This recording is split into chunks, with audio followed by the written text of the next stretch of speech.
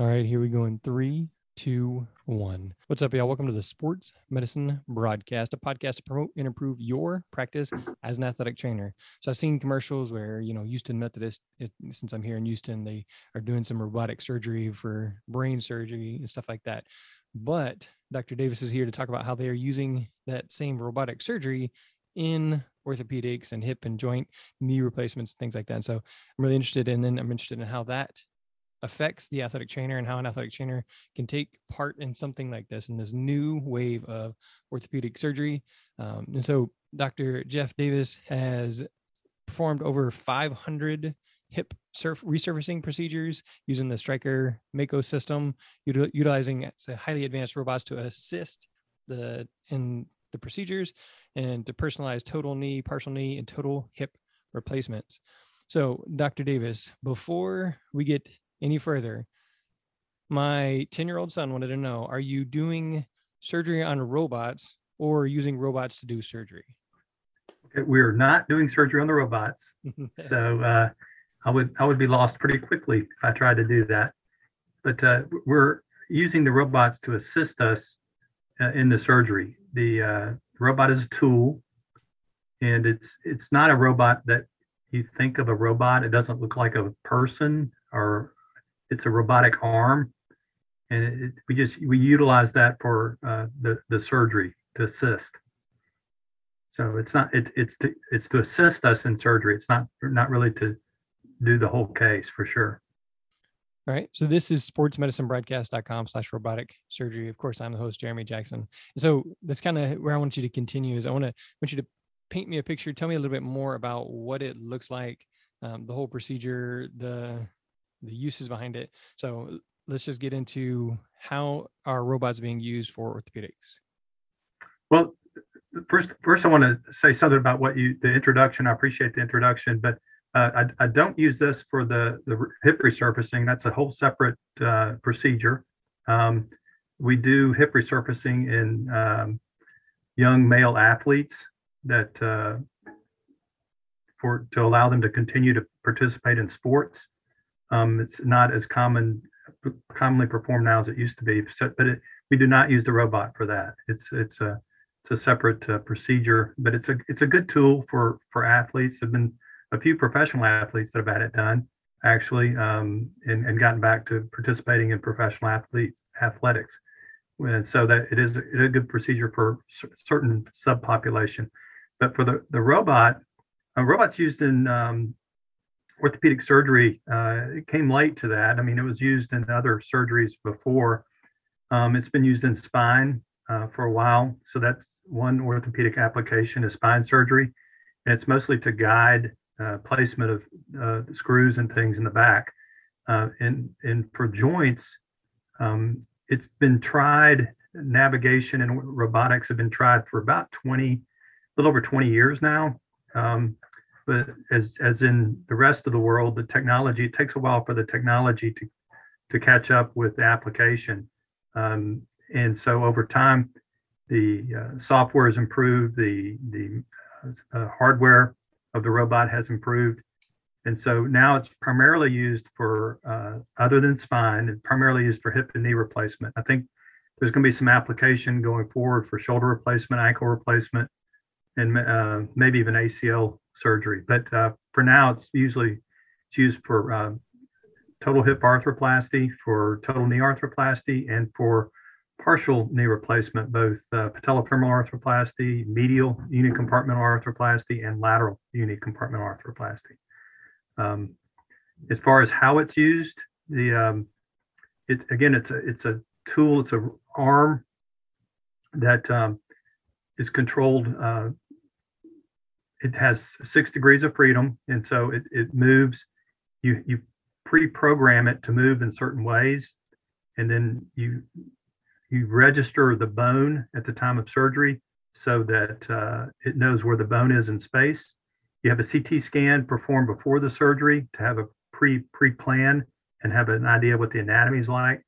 And the system puts that information together to allow you to utilize the tool of the robot to make for the hip replacement. It puts the the cup in the proper position and uses and reams certain ways. For the knee, it puts the cuts, the saw blade in the perfect position for what you're trying to gain. So that's kind of how it's used. You mentioned there is a CT scan before. Is there constant imaging during the procedure to, I guess, to ensure that? Or, I mean, I'm not an expert in total knee or hip or any of that, but sure. Is there imaging throughout? So one of the beauties of this for hip replacement, we don't have to use X-rays. You still can to confirm things, and we do at times, but so it's less radiation, so you don't have to X-ray. But it's what's called imageless surgery, at least for the one that I use. I mean, there are some that require more imaging technology too, but for the Mako system that we use, it does not require any X-ray during the surgery. You use it again based on preoperative planning, preoperative CT scan, and then the registration that you do of the bone during the surgery. The computer registers the bone, knows where it is, and so then it knows where to utilize the tool of the robot. I gotcha. All right. So you mentioned a lot of arthroplasty or joint replacement type stuff. Is this currently being used for, I guess, sports medicine, like for ACL or meniscus or things like that? It is not. I think the plan is to try to get it to where you can utilize it for tunnel placement for anterior cruciate ligament reconstruction. I don't know that it will. I don't think there's a plan to use for meniscal surgery, but for certainly going forward for osteotomies or ACL reconstruction, things like that around the knee, particularly. I mean, I think there is a place for that, and there is work on that application, but to my knowledge, it's not been used as yet. I gotcha. All right, and then you mentioned it's robot assisted surgery. So one thing, I mean, I can just picture in my mind is essentially you have something strapped to your arms and you're just slightly moving your arms around and it does like that. Is that kind of how it works, or is it basically you're standing there, press a button, and then move the stuff around, press a button again?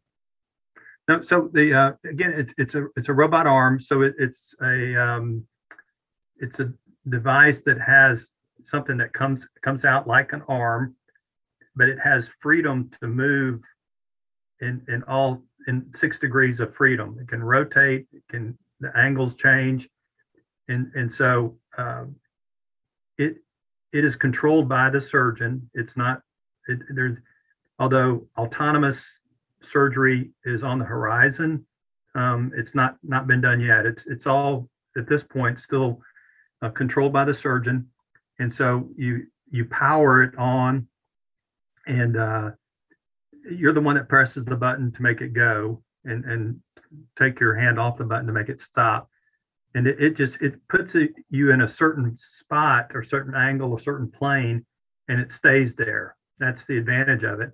But no, it's not autonomous at all. You have complete control of it, and then there's a screen that shows you where you are on the bone while you're doing it, so that you know exactly how deep you are when you're reaming the acetabulum, or where you are where the saw blade is when you're trying to cut the knee for the total knee. So it's all done by the surgeon. It's a single arm device that just is able to move in a lot of different directions. Gotcha. I watched I watched a lot of woodworking videos, you know, like now I can't even think the router table things. Now you got me confused, but it's kind of similar to that. Like you just pre-program it and it gets it centered, and then you can kind of control it from there. So probably not exactly the same thing, but it's similar though. It's probably pretty similar. Yeah. Yeah. Okay. Yeah. So when you're doing the surgery, who do you have in the room with you? So we have the standard OR crew. You know, we have the anesthetist or the anesthesiologist, and then you have I have my physician's assistant who's with me all the time, PA, and then we have a scrub tech that's with us, just like a regular surgery. You have your circulating nurse, somebody that's kind of running around getting everything you need. And the only difference is we have what's called a Mako product specialist, MPS guy, and he's the one that runs the robot. And sometimes you also have a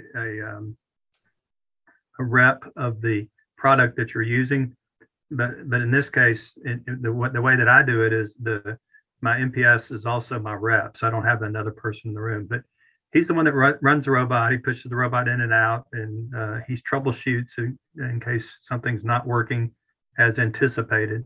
And so he's trained to do the robot. He's also the one that preoperatively he plans the case, and we go over it before the surgery to make sure that we're in agreement with how it's going to be done. So that the additional person is the robot or MPS guy, but it's really not an additional person in the room, because ordinarily there would be a product rep in the room of the implant. So it's the same number of people essentially. So looking at me as an athletic trainer, I know there are lots of athletic trainers who are transitioning into, maybe a striker rep or any different facet of the medical field.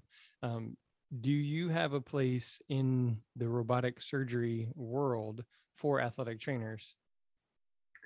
So I think, athletic trainers bring a lot to the table. I mean, they have a lot of skills that are helpful. I have my medical assistant is an athletic trainer, and she's had a lot of field experience, and it's helpful just from a patient care perspective and a knowledge perspective to have somebody with those skills set.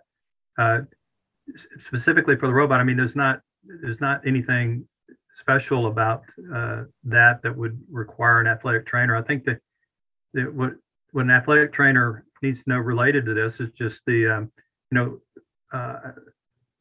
what it does, a little bit about how it works, something about the advantages of it, because just like any other healthcare professional, I think athletic trainers are used as resources in the community. People often ask, well, what do you think about this? And everybody's an expert. But I think the knowledge that they have can be helpful.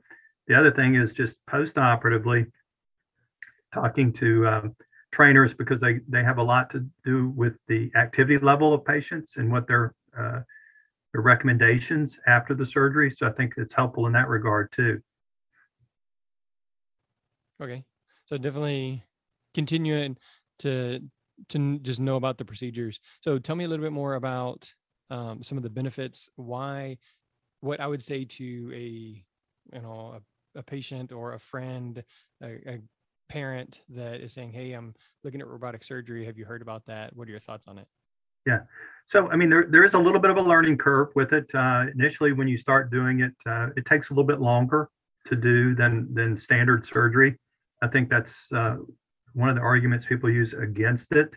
But once you've done some, it adds minimal time to my surgeries now. In fact, I think I do them probably at least as quicker than I did the standard way of doing them. So length of time is not a real factor. But I think the advantage of doing it is, despite our best efforts, if you do things manually, if you do anything manually, then you know that there's inherent human mistakes made, or you can be fooled visually.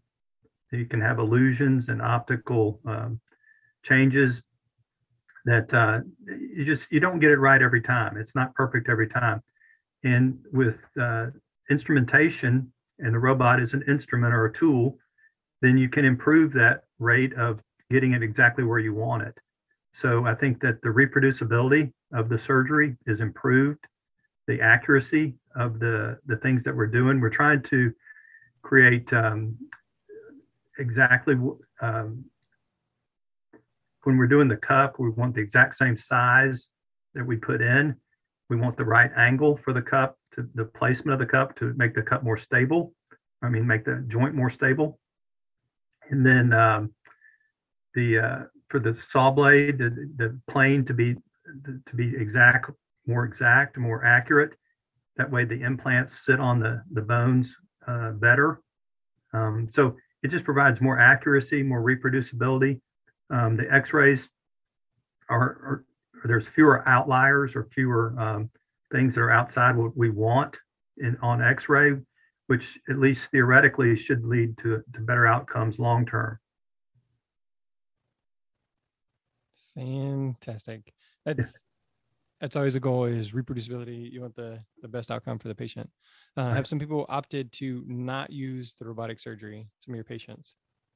Have I had people not do it? Yes. I think initially there was a lot of misunderstanding about what the robot did. That people feared the robot. I get a lot of questions about, have you ever had a robot go rogue on you?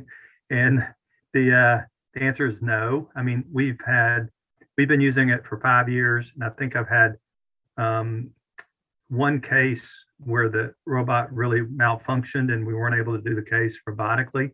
It's always good to have a surgeon that's skilled in doing it without the robot. You want somebody that's done it without it. So that's not the time to learn that they don't know how to do it without it. But that's only happened once, although I have had to abandon it on a couple of occasions where when you do the registration, which when you're putting you have to use a probe to target and to map out the bone. And I have had a couple of occasions where the robot just wasn't reading it right. I mean, I could tell that wasn't right. And so we've had to abandon it in that regard. But the robot's never moved suddenly or never jerked or never attacked or never cut anything it wasn't supposed to cut or saw anything it wasn't supposed to saw. So that's never been an issue. But so I think initially there was some fear by patients about who's controlling the robot. And I think always the fear is that the robot has some autonomy to do things that it wants to do. And again, the surgeon's in control with this. There's no robot that can, at least at this point, that does things without the surgeon controlling it. So I've only had, so far in that 5 years, I've had one patient. You have to have a CT scan before the surgery because that we do all our planning and templating off of the CT scan.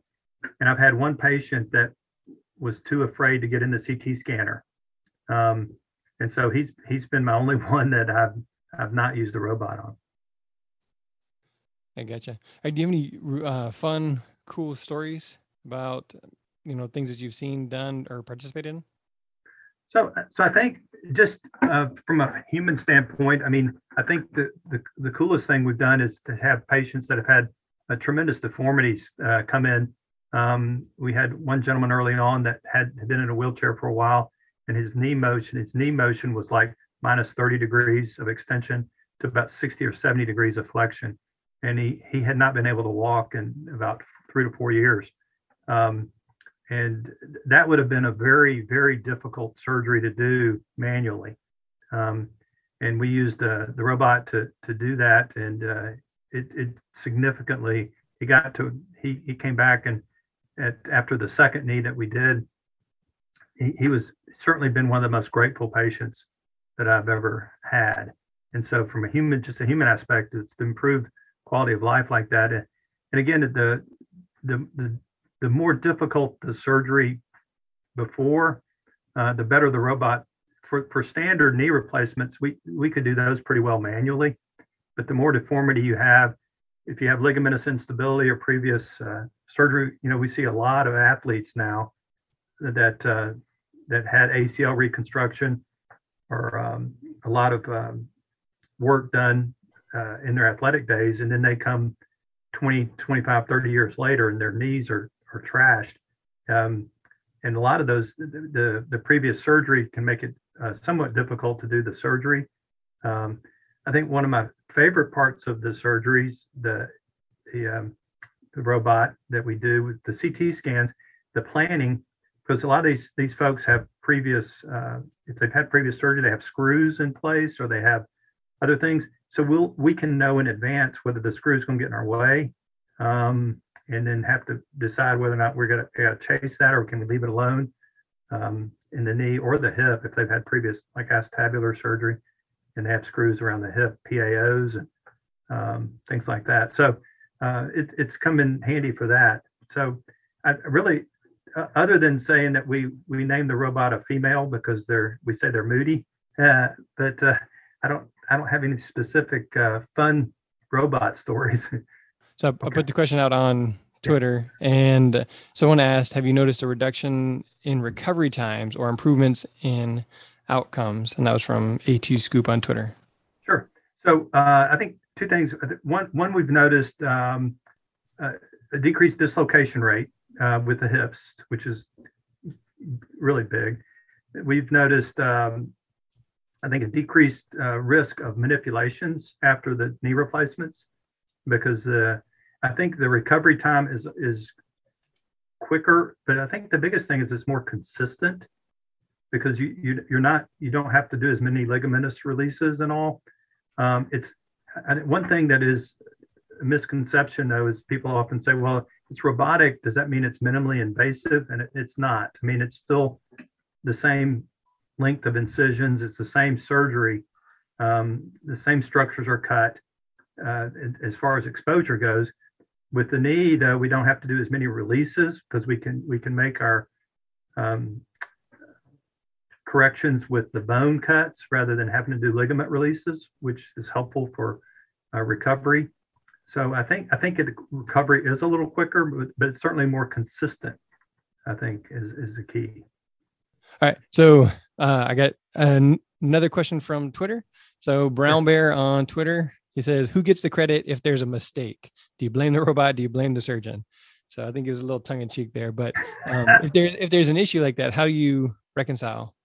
So I think, each case will be different, but I think that, ultimately, either fortunately or unfortunately, like the football quarterback, the surgeon's going to get the blame if something goes wrong. And so, I mean, depending on the circumstances, certainly we could argue about,